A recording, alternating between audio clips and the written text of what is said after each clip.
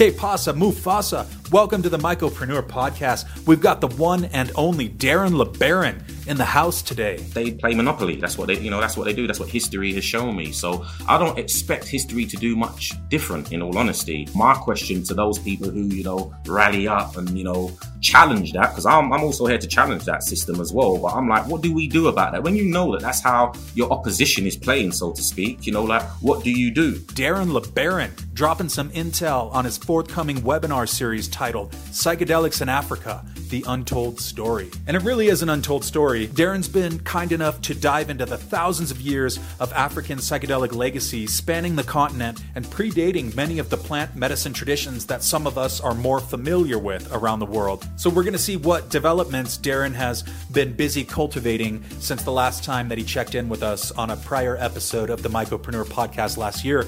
It's a pleasure to host this podcast for you. Please consider sharing and rating and reviewing the podcast wherever you're listening. Thank you, fam. So without further ado, let's hear what Darren LeBaron has to say about psychedelics in Africa, the untold story. Que pasa, Mufasa? Darren LeBaron, one of the most prolific and busiest individuals in the fungi community and in the plant medicine world. Welcome back to the Mycopreneur Podcast. How are things going in the UK today, Darren? All good, my man. How you doing, Dennis? Cannot complain.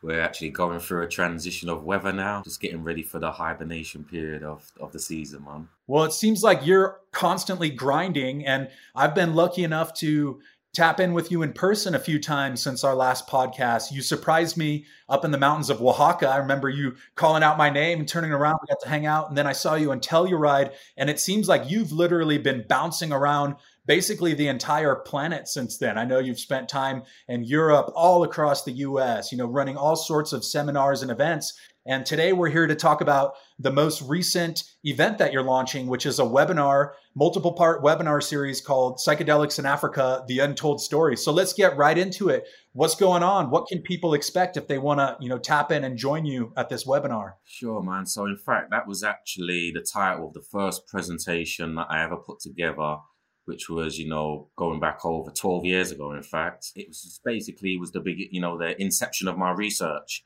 And I basically pulled together, a few slides, bits of information. I presented that as my first presentation, which I thought would be the first and last time I presented it, because I wasn't actually in the public speaking game at that time.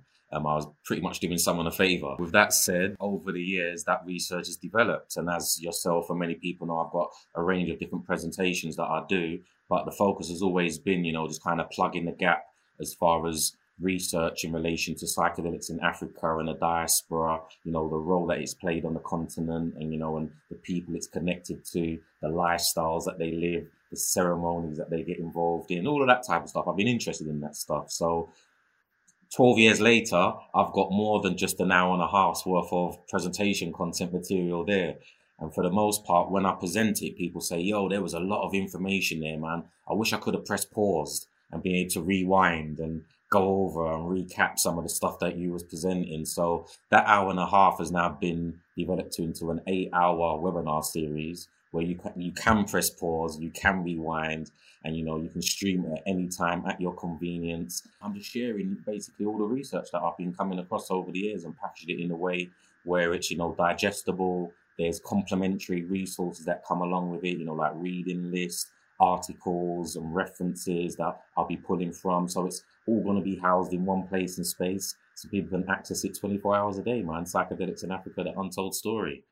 Anybody who's seen you speak can attest to the fact that you know how to captivate an audience. So it's not just that you're presenting all this extremely valuable research, which you've certainly been at the forefront of globally, I would say, as far as a pioneer in pushing the envelope of this dialogue about psychedelics in Africa, which is such a huge missing component, because it's my understanding that all humans have come from Africa. So we're really talking about, the genesis of a lot of what's evolved into the plant medicine community, the diaspora, as you mentioned. So I would 100% recommend anyone who's able to join this, do it. And I myself am looking forward to dropping in and checking out how it's developed. And I always like to ask people, how exactly has this developed? You mentioned that you've gone from 1.5 hours to 8 hours or so. Are there any specific components that you've really dove into that you've developed that you can share with us about how you were able to evolve what you're doing from, this hour and a half public speaking gig into a full-fledged program? Like, are there any specific areas that you can share with us as maybe like a course preview?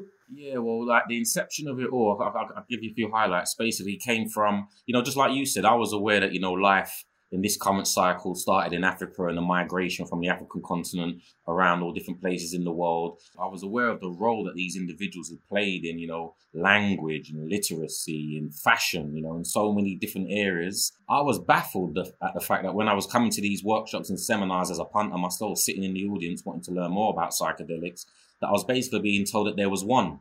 Like, we don't know much about what's going on in Africa, but there's definitely one there that we know of, and that's Iboga. And, better yet, Ibogaine, which is the active ingredient in Iboga. And that's really good for like heroin addiction and, alcohol recovery and stuff like that. And at the time I felt like, well, that's really cool because, these challenges affect my community directly as well as the wider community. But at the same time, it just didn't sit well with my spirit as far as, are there heroin addicts walking around Gabon and the Congo, the regions where this root bark is indigenous to? And I knew that wasn't the case, but I had to do the research to give testimony to that. And then what I did find out, along with many other plant technologies and fungal organisms, when you talk to the lion, the person who the technology was gifted to and are the gatekeepers of this technology, they suggest that it's for communication with the ancestral realm, with the unseen world, with the spirits, with the elementals. They don't reference too much in regards to anxiety and depression and PTSD. That's not their narrative. So for me, it was really important to make sure that the narrative of the lion and not the hunter is presented. So with that said, that's the premise of really where the first season, because the online workshop or webinar series in 3 parts, 3 seasons. And the first season just really focuses on ancestors and what we will call ancestral worship or ancestral acknowledgement and what that really means. So that's the premise of what the first portion of the series is all about. And then from there, I take you on a kind of chronological and geographical journey, starting with those earliest people that we've come across, which are the so-called pygmy people, the small people of the continent, and where they migrated to, and the information that they took with them and the practices that they developed. I'll just go on a journey. I went on that journey physically as well as, research wise, and I'm going to be taking the audience on that same very journey. So what you find out is that these technologies that they utilize to communicate with the ancestors, well, what role do the ancestors play, And so it's really not just a psychedelic, purely just psychedelic information. You're getting, you're getting a bit more bang for your buck as well. You're getting and it's in fact, and it doesn't just solely focus on Africa too. It's like world history, like you was aware that if we're aware that we all come from this continent, then it's everyone's story. It's not just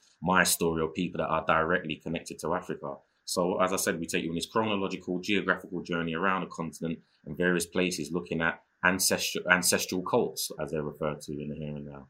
And you mentioned how so much of the narrative surrounding the psychedelic industry or this burgeoning kind of mainstreaming of psychedelics revolves around PTSD, anxiety, right? When you go to these conferences, which, we've been to Telluride together, I've been to Meet Delic and been to Reggie's conferences in California, and there's often people talking about treating addiction, of disrupting addiction, things like that. But I'm just curious to get some of your takes on the way that all of this plant medicine, these technologies that you reference that have been so integrated and integral to ancestral cultures historically, especially going back to Africa and to the genesis of it all.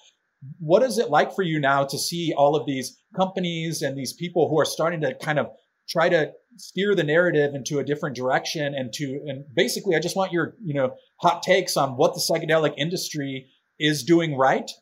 Is there anything that's happening right about this? And maybe where are some of the blind spots that we need to address collectively, because it's more popular than ever now, right? Like mushrooms, ibogaine, things like this are literally in the mainstream, right? You've got Aaron Rodgers taking ayahuasca and talking about how it helped him win MVP. And, we've got the Horizons Conference in New York City at the New York Academy of Medicine. That's extremely old guard, venerable. And, in my opinion, I think that there is a big disconnect between a lot of this research that you're talking about and a lot of the kind of talking points at some of these major conferences and that you see in the media. So we'd just love to get some perspective from you about some of the things maybe this quote psychedelic industry is doing right? Is that even a good term for it? And what are blind spots? I attended the very first Breaking Convention in 2011. And at the very last day at the panel where they had all the main players on the stage, they were suggesting that they are the gatekeepers and future of psychedelics. And some of those names, I'm not going to call out the names, but, we're all privy to who these main players are. And they've inspired a group of people that possibly don't have the interest of the masses, at heart. And at that time, at the Breaking Convention, I remember because it ruffled a few feathers when it was like, the future of psychedelics is here on the stage and this is the direction that we're going in. It just didn't resonate with me, Dennis, because as I said, like that panel, that audience was like just a bunch of old white men. And that's no disrespect, but I was like, well, you don't represent the future. I know the future is in young people. Like I work with young people, so I'm always aware of where the future lies. There was a few people around that you could tell that it just ruffled some feathers. And it took Kalindi EE to stand up, shout outs to the OG, who then suggested that these gatekeepers or potential gatekeepers haven't taken enough psychedelics, because if they had, they wouldn't be trying to hold on and try to capitalize on it the way that they are currently approaching this space. Moving forward 11 years, later, or however long ago that is now, I'm aware that, that's exactly what the narrative was and that's what they intended to do. And with that said, I've decided to stand on my square and share my story from my perspective and hope to inspire others to do the same. That's why I said at the beginning, to get in where you fit. I don't see history doing anything different from what it's done in the past. To me, it's like gold, diamonds, tobacco, alcohol, any resources that may have been looked at as non-useful, non-profitable at one point in time.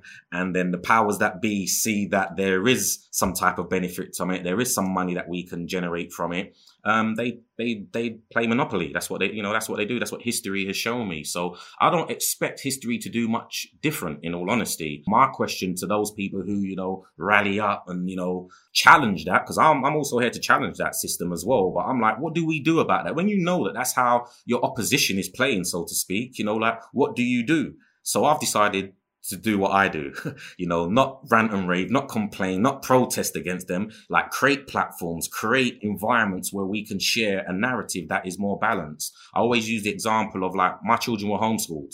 That was simply because that I wasn't comfortable with the educational system being provided in this country. Now, I could have gone to the schools all day, every day. Look, I still work in schools, and told them to change the curriculum, do this. I want you to educate my children about this, knowing full well that that's not going to really work no matter how much I campaign. So my goal was let me just educate my children, and that's kind of the premise that I'll take this psychedelic information.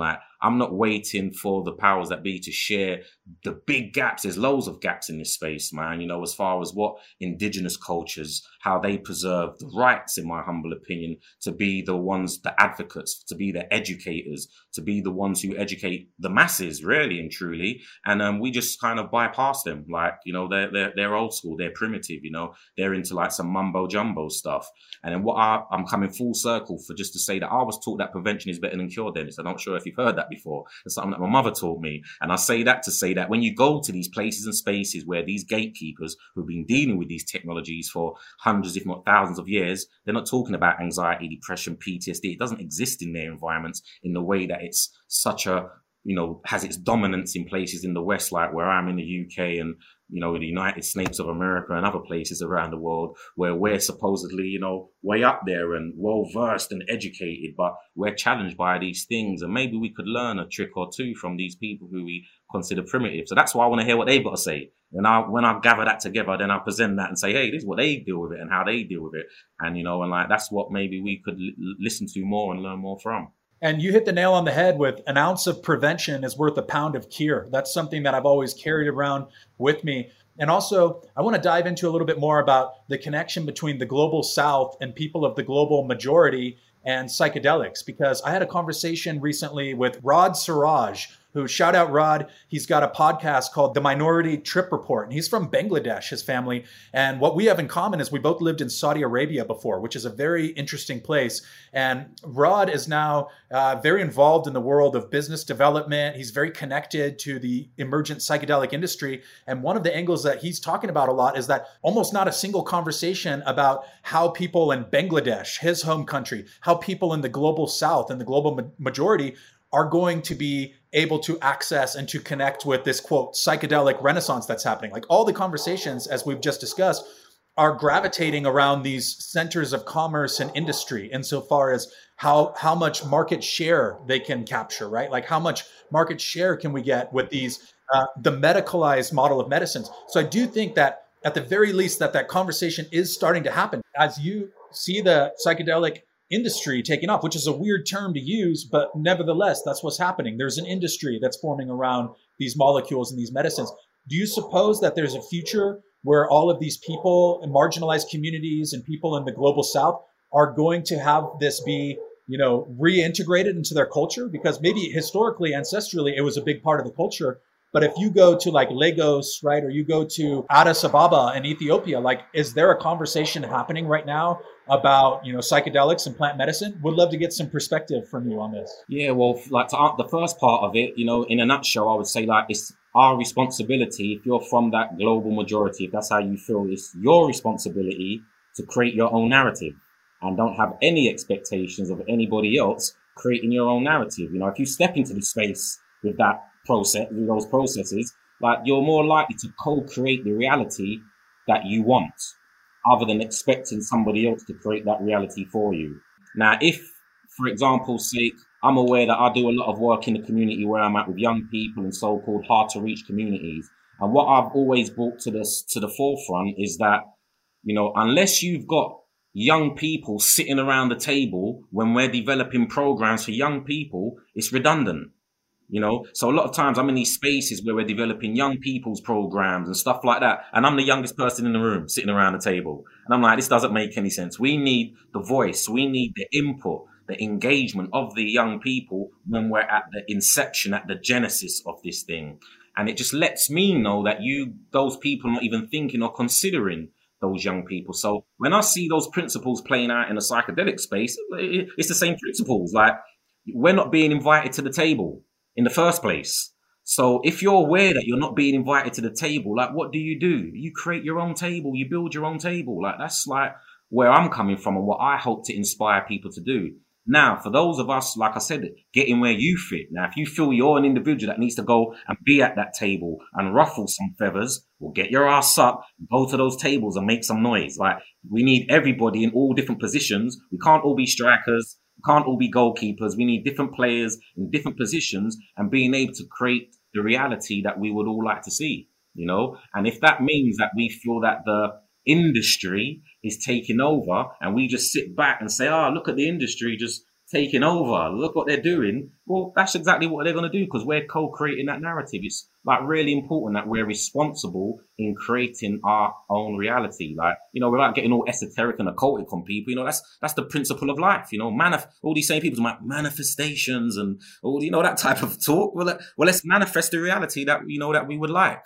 So with that said, to the second part of the question being that, if you go to a Lagos, if you go to certain places, are they part of the psychedelic renaissance, And, for the most part, no, because in my humble opinion, that's a term. It's the media, it's the coverage that, certain places get that and would allow us to think there's a renaissance going on.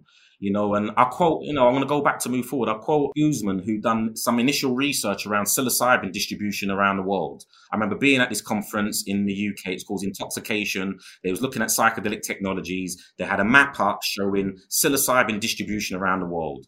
And I remember that I'm born and bred in the UK. This is where I was conceived. And I couldn't even see the UK, Dennis, because there were so many dots there where they were talking about where psilocybin mushrooms are. And, you looked at Central and Southern America, loads of dots. And you looked at this large, massive continent sitting right in the center, which was Africa. And it was like 5 dots. And I was like, are you trying to tell me there's like 5 mushrooms in Africa?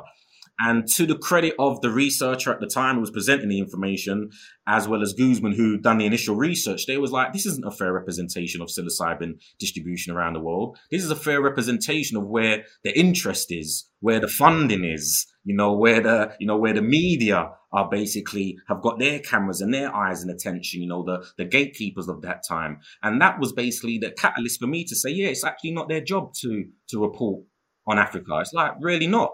It's for African people to do that, and people in the diaspora who are interested, and then make those connections as ambassadors, as diplomats, so to speak, that we're connected to these places. Well, I'm also connected to the UK. I'm privy to what's going on here. No, they may not be privy to that on the African continent, in Lagos, for example. But what they do have is this connection to an ancient indigenous lineage that we're disconnected from. And it's about making those connections and making those wires and cords connect. And I think that's the stage, or, the early stages that we're at now. And that's what I'm trying to inspire and encourage people to look at, so we can build those bridges. But then it's done from a holistic perspective, and not inviting those same narratives, those same actions that don't seem to serve the masses well.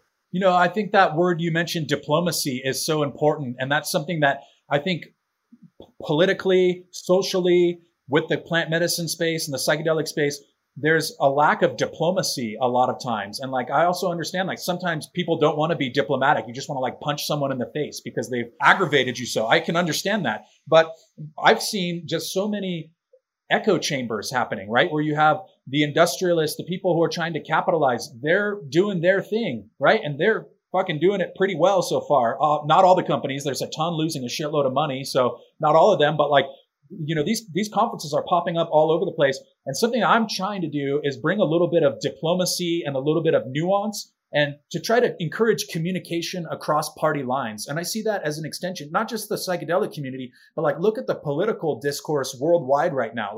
There has never been, at least in my lifetime that I'm aware of, so much tension politically between right and left, between, Democrat and liberal, this and that and the other. And I think it's really the kind of, marginalized and impoverished people who suffer the most from that. If you don't have good communication, good policy, I'm curious, I guess I want to ask you is as you start to get more traction and people know the name Darin LeBaron all over the world, people see you, how do you, if you get invited to these tables, if they do say, hey, we're going to have you on stage at Telluride, right? I saw you moderate a panel in Telluride, and that was a very old guard. We're at the fucking Sheridan Opera House, that wasn't some newfangled thing. That was a bunch of scientists, a bunch of policymakers, and you were there moderating the panel. As you start to get traction and as you start to have more, if you will, influence and invitations to be in the room with some of these stakeholders, how do you go about engaging that and staying authentic to your vision and to your principles, even if it means ruffling feathers? It's easy for me, Dennis, in the sense of because that's just what I do. That's who I was born to be, not just in this space, is what I've been doing in other spaces and places. So with that said, when I enter these spaces, I'm not in competition with anybody personally. Because what I have found in these spaces, there's a lot of competitiveness, especially when I went to the States, I've known that before psychedelics, that's why you guys are number one, in certain sports, not you guys personally, but, certain sports, there's an energy which I admire, but I also see that filter into the psychedelic space. So, for example, I want to be the first to have microdosing chocolates. I want to be the first to have it in a packaged a certain way and presented a certain way. And I see other people as competition. Me personally, I just don't step into spaces like that, Dennis, man. And I'm comfortable in who I am and what I do and how I do what I do. So I'm not trying to be anyone else or trying to do anything else other than myself. And if I'm received well, that's cool. And if I'm not, that's cool too. That's how I move and groove in these spaces. So just like you, when I was invited to these first certain conferences, there were people who are more experienced in being in these spaces and places, and they were sliding in my DM, sending me messages and saying, yo, you shouldn't be talking to these people. You shouldn't be doing, being at these conferences with these type of people. And I'm like, yo, I'm not laying in bed with these people, man. I'm not creating babies with these folks, I'm in the space having discussions, we're a better place to be than in the belly of the beast. That's where I was born, in the UK, it's that's where I want to be. That's where you need to be. I don't want to be preaching to the choir. I don't need yes men, so for me, that challenge, so to speak, of being in these uncomfortable places where they may look at me and I don't fit the usual credentials as someone who should be in this space. For me, I love that. That doesn't throw me off personally. And that's something that, I actually utilize as fuel. Let's loop back to the untold story of psychedelics in Africa and how this ties into all of that. I'm curious about how you're going to platform this. Like, I know that you're going to have a link available. People are going to be able to access it and stream it at their convenience. Is this a live webinar that they can then stream after? And can you tell us a little bit about the packaging and exactly sort of the publication and the platform of how this will be published? First and foremost, you'll be able to get all the information by way of my website, darrenlebaron.com. It's being held and hosted by way of Vimeo, which is a platform which allows me to stream the content. So I will be doing a live version, but the version that will be streamed will actually be a pre-recorded version, which is, like, in my humble opinion, is just gonna look really cool. So it's bringing in the slides, visuals, and other elements that make it a bit more engaging than just me standing up on the stage, usually with a microphone, presenting. So you're gonna have those elements. There's gonna be visual, complementary visual content that goes alongside it. And for the one-off fee that is being requested, it will allow you access to the initial seasons that are being released and any additional future updates, like any upgrades. So just like our phones get upgraded and software gets upgraded, there's these presentations will eventually be upgraded, and it will give you access for life. As long as we're still here and the internet is still alive and these platforms still exist, you will always be able to have access to it. So, season 1 will be launched in October the 31st. And then season 2 comes out in December the 21st, around the solstice. Season 3 comes out in, February in the new year.